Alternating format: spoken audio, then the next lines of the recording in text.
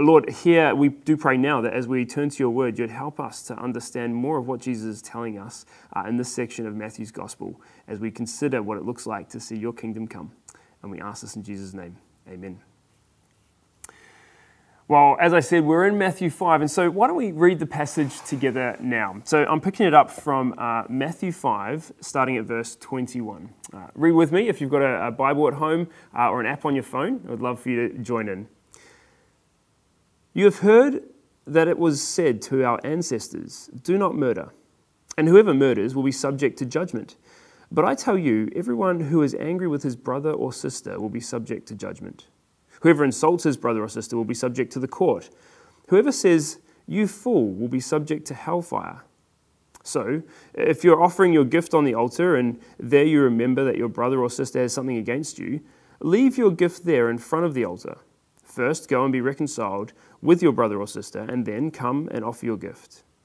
Reach a settlement quickly with your adversary while you're on the way with him to the court, or your adversary will hand you over to the judge, and the judge to the officer, and you will be thrown into prison. Truly, I tell you, you will never get out of there until you have paid the last penny. Or you have heard that it was said, 'Do not commit adultery.' But I tell you, everyone who looks at a woman lustfully has already committed adultery with her in his heart. If your right eye causes you to sin, gouge it out and throw it away. For it is better that you lose one of the parts of your body than your whole body be thrown into hell. And if your right hand causes you to sin, cut it off and throw it away. For it is better that you lose one of these parts of your body than for your whole body to go into hell. Or it was also said, whoever divorces his wife must give her a written notice of divorce. But I tell you, everyone who divorces his wife, except in a case of sexual immorality, causes her to commit adultery. And whoever marries a divorced woman commits adultery. Again, you have heard that it was said to our ancestors, 'You must not break your oath, but you must keep your oaths to the Lord.' But I tell you, don't take an oath at all, either by heaven, because it's God's throne, or by the earth, because it's his footstool, or by Jerusalem, because it's the city of the great king. Do not swear by your head, because you cannot make a single hair white or black. But let your yes mean yes, and your no mean no. Anything more than this is from the evil one. You have heard that it was said, 'An eye for an eye, and a tooth for a tooth.' But I tell you, don't resist an evildoer. On the contrary, if anyone slaps you on the right cheek, turn the other to him also. As for the one who wants to sue you and take away your shirt, let him have your coat as well. And if anyone forces you to go 1 mile, go with him 2. Give to the one who asks you, and don't turn away from the one who wants to borrow from you. Oh, you have heard that it was said, 'Love your neighbor and hate your enemy.' But I tell you, love your enemies and pray for those who persecute you, so that you may be children of your Father in heaven. For he causes the sun to rise on the evil and the good, and sends rain on the righteous and the unrighteous. For if you love those who love you, what reward will you have? Don't even the tax collectors do the same? And if you greet only your brothers and sisters, what are you doing out of the ordinary? Don't even the Gentiles do the same? Be perfect, therefore, as your heavenly Father is perfect." Well, I wonder what growing up in your house was like. Did you have parents who were really strict? Were there a million rules that you had to follow? Were you always kind of being hounded to do this or don't do that? No TV after school, no gaming during the week, no sleepovers. Or maybe it was more like, do your homework, do your chores. One of the rules I grew up with when friends were over was that they weren't allowed in my room. And so we had this rule at home, door open, lights on. Now, perhaps you had an experience growing up that was a little bit more relaxed. Maybe there were no rules. You just went to bed and whenever you felt like it. No one checked your homework or made you do any chores. You could watch whatever TV shows you wanted whenever you liked. In fact, you could even have friends over in your room with the lights off.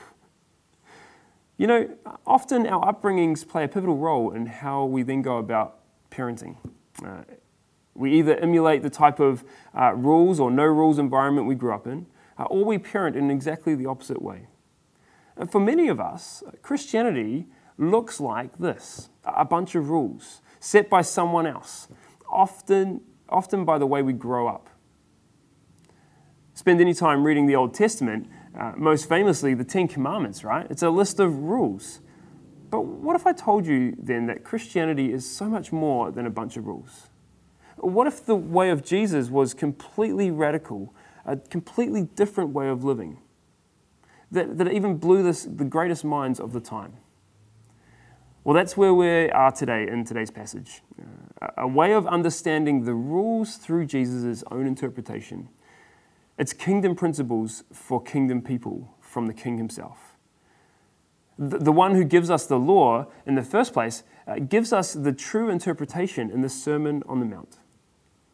Now, in the 4 verses that preceded our passage today, Jesus has explained that he has come to fulfill the law and the prophets. We see that in verse 17.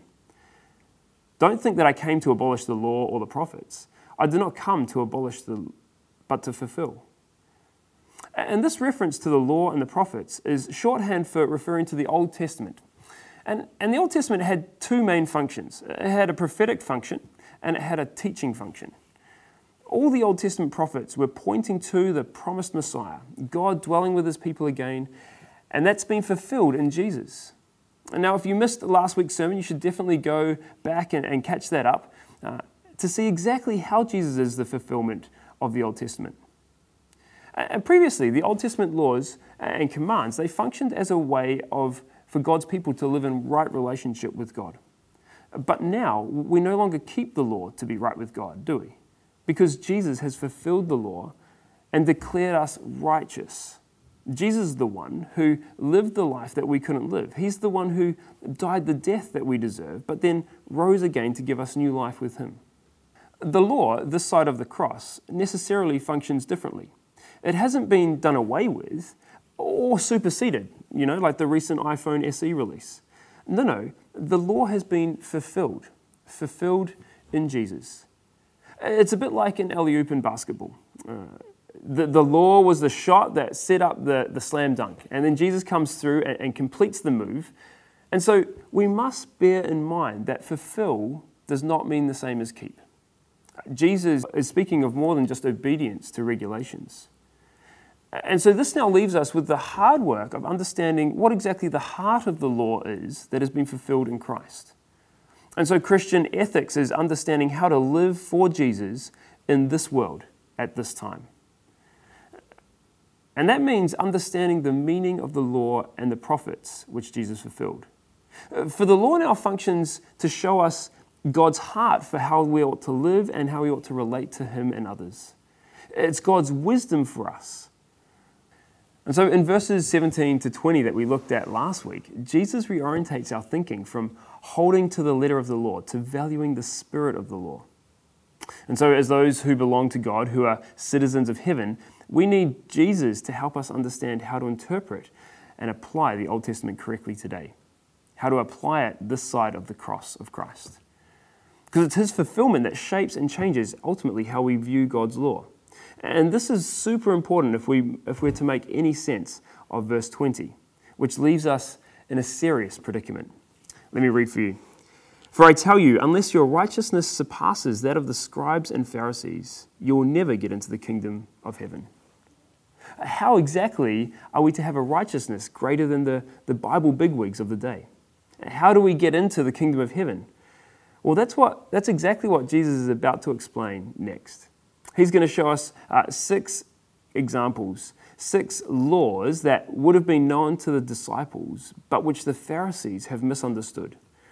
And he shows them 3 things. He shows them that there's a problem with the current interpretation of the law. He shows them that there is a principle behind the law, a kingdom principle. And then he shows them a posture that a true disciple is to have towards righteous living. The problem, the principle, and the posture, the 3 things we're going to look at in each of these 6 examples. So let's get into it. 6 scenarios which help us see what Jesus means by keeping the spirit of the law. Now, the first example that Jesus draws is actually the 6th commandment. It's the old original law that was given to Moses, our ancestors at Mount Sinai, written in stone, and it's a clear prohibition, right? Read with me from verse 21. You have heard that it was said to our ancestors, do not murder, and whoever murders will be subject to judgment. It kind of makes sense, right? Murder is wrong. Do it and you'll face judgment accordingly. But you see, the problem is that the Pharisees saw that simply as a tick box. It was easy to keep this particular law in the literal sense. And that's really the problem here. See, the Pharisees, they limited the extent of this law to external obedience. And so you could imagine them sitting back after a hard day's work and asking one another, "Oh, how are you doing? How was your day?" And they're like, yeah, pretty good actually, didn't murder anyone again today, so must be sitting pretty sweet with the big man upstairs.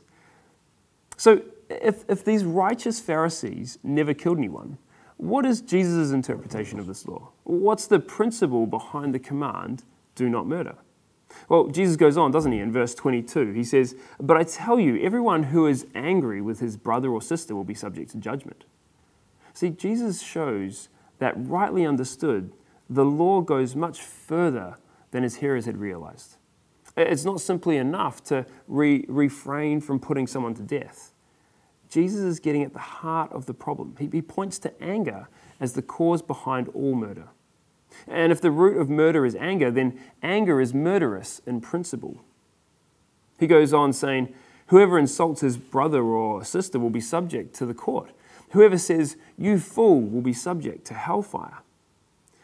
You see, anger always expresses itself negatively. Saying things without thinking, reacting in violence, insulting others in a derogatory way, like "you fool." And the principle Jesus is drawing out is that God cares about our relationships with others, about their good and flourishing. And to be full of anger, to get violent or even just to mouth off at someone and yet not kill them, misunderstands the very heart of this command. I wonder how you respond when someone wrongs you. Do you explode in a fit of rage, or perhaps you do the opposite? You just quietly harbor a grudge against someone, a bit of pent-up frustration. And here's something interesting. Notice that the onus isn't just on the victim's response. Jesus says that this command even extends to the person who caused the anger in the first place. Verse 23. You see, if we are truly concerned about our anger, then we should also be concerned when our actions lead to anger in others. The heart of this command results in reconciliation, where honest conversation can result in owning the wrongs that we've done. Because those who are friends with God are friends with others. Those truly reconciled to God reconcile to others. It's a posture of love towards other image bearers of God. And Jesus is laying down authoritatively how these commands of God should be understood. He's just getting started though. This is only the first of 6, remember? And so let's keep tracking. Because if anger leads to murder, then next Jesus is going to show us how lust leads to adultery. Read with me verse 27. "You have heard that it was said, 'Do not commit adultery.'" What's the problem here? Well, in the ancient world, it was generally held that even a married man could have sort of sexual adventures as long as they didn't involve a married woman. A woman, on the other hand, was expected to be chaste before marriage and faithful after it. So it was not seen as adultery if a married Israelite slept with, say, a female slave or a Gentile woman. Adultery for him only involved sleeping with another Israelite's wife. But different, right? And so on the surface, the Pharisee could technically say, "Well, I haven't committed adultery. I've not slept with another man's wife. I've just slept with a slave girl or a Gentile woman." But Jesus takes the external action and drives straight to the internal principle. Verse 28, he says, "But I tell you, everyone who looks at a woman lustfully has already committed adultery with her in his heart." Jesus says straight up that the lustful look is wrong in itself. To lust after a woman, regardless of whether she's another man's wife or not, is already to have broken this commandment. This is serious stuff. Jesus says that killing sexual sin like this takes dramatic measures. Read with me from verse 29. "If your right eye causes you to sin, gouge it out and throw it away. For it is better that you lose one of the parts of your body than for your whole body to be thrown into hell." While Jesus may be using hyperbolic language here, he's making an extremely serious point. This is no joking matter. Jesus is not saying that you literally need to cut your right eye out, But he is making the point that sin corrupts and we're not to compromise or become complacent. Why? Well, if you needed any motivation, the warning couldn't be clearer. For twice in this little section, Jesus mentions the fatal consequence of hell that awaits those who don't take sin seriously. And this is true for men and for women. This is not just a man's issue, but the lustful look also comes to women as well. The heart of the matter always comes back to lust and intent. And so we have to ask, what's your posture towards sexual sin? Are you like the Pharisee, you've never technically slept with anyone, but in your mind, you've been lusting after all sorts of different women, objectifying them and contributing to a prolific multi-million-dollar porn industry. Or perhaps you're not yet married. And sure, you've not slept with your boyfriend or girlfriend, but let's be honest. You might as well have with the places that your hands have been. Friends, if this is you, if you're stuck in a cycle of lustful thoughts or sinful actions that you just can't seem to get out of, can I encourage you, please, would you be open and honest about that with someone you trust? Would you be transparent with them and others for the sake of your own holiness? We need to be people who put sin to death. It's time to take critical measures necessary to control your sexual desires. Now, as we've been working through these sections, you'll notice that in every case, Jesus contrasts the people's misunderstanding of the law with the true direction in which the law points, according to his own authority.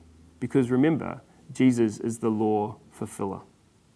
So, next up, Jesus tackles an assumed practice of divorce that's been reduced to simply a token gesture. The people of God were never commanded to get a divorce, but the Mosaic law did make provision for it. And so, here in Matthew 5, verse 31, says, "It was also said, whoever divorces his wife must give her a written notice of divorce." You see, throughout Judaism, a man was entitled to divorce his wife in accordance with Deuteronomy 24. And it was as simple as writing down in front of witnesses. Now, this was much harder and less common for a wife to divorce her husband. But the question was always, on what grounds of indecency could this man divorce his wife? And you see, there had become a very wide range of interpretations of this rule. For example, apparently, a man was to divorce his wife if she spoiled his dinner or even burnt his toast. I'm not even kidding. What the so-called righteous in Jesus' day would do was then get married, then for some small reason find a legal way to have many sexual partners. How? By divorce and then remarriage. By divorce and then remarriage. All this was getting out of hand, and yet the scribes were only concerned about the paperwork, that it was accurate. They're like bureaucrats. If you do this properly, you've kept the law. If you've signed this piece of paper, then you've done what you need to do. This is a major problem, especially in the context where it is extremely difficult for a woman to live unmarried. And it's against this ridiculousness that Jesus calls on people to appreciate his heart for marriage. Read with me from verse 32. "But I tell you, everyone who divorces his wife, except in the case of sexual immorality, causes her to commit adultery. And whoever marries a divorced woman commits adultery." Jesus basically says, your divorces are illegitimate and you're exploiting a loophole. Stop minimizing the law. Jesus here is not teaching a full theology of divorce. He's going to flesh that out a little later on in chapter 19 and speak about when divorce is permitted. But here, his focus is to help his disciples understand the principle of the law. And that is that divorce destroys the original intent of marriage. It separates what God in his providence and for his purposes has joined together. It divides families, leaves women and children at risk, and can cut the core out of culture and a country. And so, what should our posture towards this divorce be? Christians need to champion marriage, don't we? For the protection of women and well-being of society, we need to uphold that marriage is the lifelong union between one man and one woman, where men love, protect, serve, and sacrificially lead their wives. This is why, as a church, we actively want to invest in couples who are engaged to be married. We want marriages here at EV to last for the glory of God. Jesus isn't trying to show the failure of God's law, but the failure of God's people to follow his law because of sin. It's sin that corrupts, sin that distorts. And the force of Jesus' answers are the opposite to legalism. Here we have the lawgiver interpreting his law. Now, if you're here today, if you're tuning in, and you're not yet a follower of Jesus, you might be feeling a little bit confused. And look, I want to say that's okay. The thing to understand is that Jesus is the hinge point in history. What comes before Jesus versus what comes after Jesus is both separate and linked. So let me try and be a little clearer. Because the old covenant has passed away and Jesus ushers in a new covenant, those who follow Jesus are no longer under the old covenant. All the commands, the stipulations, the prescriptions that the old covenant established for the people of Israel, Jesus now fulfills. The new covenant that Jeremiah 31 and Ezekiel 36 speak of is exactly that. It's new. The law is written on our hearts, Jeremiah 31:33, and God's Spirit has been given to us in order to follow them, Ezekiel 36:27. And so none of the Old Testament commands are no longer binding in and of themselves. We're under the new covenant entirely. But what Jesus is showing here is that some of the commands are to be kept. He's showing us that embedded within the old covenant, with its laws and commands, is a principle that still stands. So, do not murder. Do not commit adultery. Don't divorce your wife. So, we're now under what Paul calls the law of Christ in Galatians. And Galatians has a lot to say about this new law. Fundamentally, though, the law of Christ is the law of love. Galatians 5:14 says this, "For the whole law is fulfilled in one statement, love your neighbor as yourself." Later in Matthew's Gospel, we'll read that this is how Jesus himself summarizes what this law is about ethically, that it's about loving God and loving your neighbor. He said to them in Matthew 22:37, "Love the Lord your God with all your heart, with all your soul, with all your mind. This is the greatest and most important command. The second is like it. Love your neighbor as yourself. All the law and the prophets," there we go, "depend on these two commands." And this is what Jesus is trying to unpack for us, that the law of Christ is love. So, what does that look like? Well, if you love, you don't get angry and murder. If you love, you don't lust after another woman and commit adultery. If you love, you don't divorce your wife and kick her to the curb, so to speak. Well, we're 3 examples down, with 3 to go. And Jesus is going to continue to point us to the principles behind these various laws and exposing the Pharisees and driving us towards an ethic of love. So let's keep going. Well, if the Pharisees found loopholes in the divorce laws, they also found escape clauses from binding oaths. Read with me from verse 33. "Again, you have heard that it was said to our ancestors, 'You must not break your oath, but you must keep your oaths to the Lord.'" And so, how do the Pharisees take this? Well, they would avoid making oaths to the Lord. They would swear by Jerusalem or by heaven and earth, or even by the hairs on their head. And still they would break that commitment without technically breaking the command. Verse 34, "But I tell you, don't take an oath at all." Now, I've heard some Christians take Jesus' interpretation of that verse literally, whereby they try not to make an oath or sign any membership forms or anything. But that would be to miss the point. You see, Jesus is saying that if you're a righteous person, if you're a kingdom citizen, then you should be reliable and true. Your word should be trustworthy. It should not be necessary for them to back up their statements with oaths, just to be a person of your word. And put simply, verse 37, let your yes mean yes, and your no mean no. Jesus is saying here to his followers that they ought to be trustworthy all the time. And so, don't be people-pleasing in the moment, only to ultimately look out for yourself.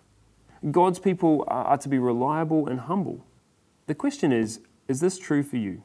Are you known as someone who is truthful and trustworthy? Trustworthy with your friends, telling the truth at home, at work? Are you known as having a consistent word with your character? Are you a person of your word who keeps their commitments?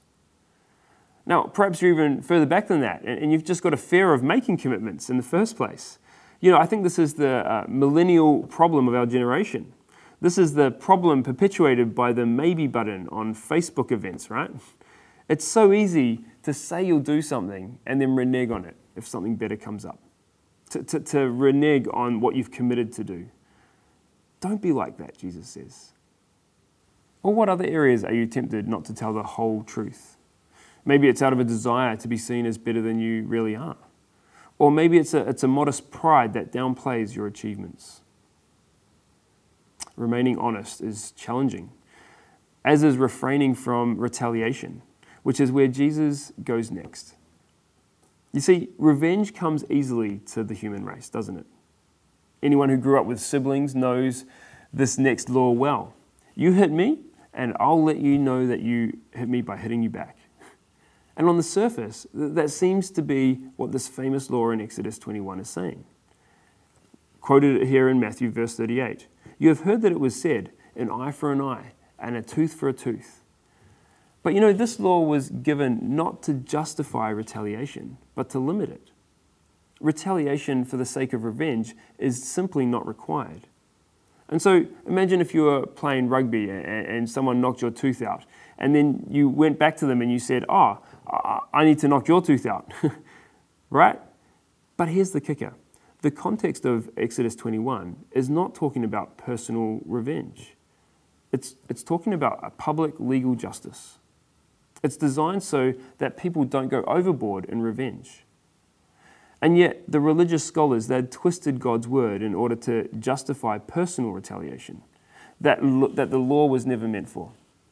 They had misunderstood and misapplied. And so Jesus presses in on the personal side of justice. It gets very personal as he untwists the principle of this law. Verse 39 says this, but I tell you, don't resist an evildoer. On the contrary, if anyone slaps you on your right cheek, turn the other to him also. Now, Jesus tells his followers not to hit back, to forego vengeance and justice in private situations. It doesn't matter if they deserved it or not. Jesus calls out our intent and insistence on enacting our rights. He says, be ready to endure a further blow. Because God's people are to give grace and not require revenge. And it's not just physical assault, but also personal property, even the clothes off your own back, right? Verse 40, as for the one who wants to sue you to take away your shirt, let him have your coat as well. Now, here, Jesus envisaged this as the situation where someone adopts some sort of legal measure to take possession of a disciple's coat, his shirt. It must be a pretty good-looking shirt, if you ask me. This would be the modern-day equivalent of like a button-up shirt, like I'm wearing today. And look what happens. Jesus says, well, you may as well give this guy your jacket as well.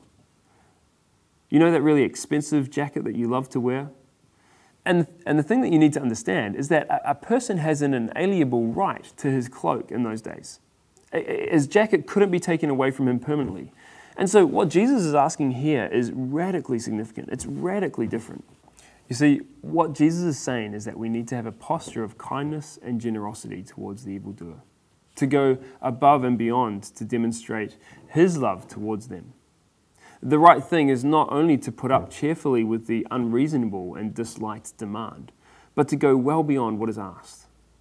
Paul says in Romans, friends, don't avenge yourselves. Instead, leave room for God's wrath, because it is written, vengeance belongs to me.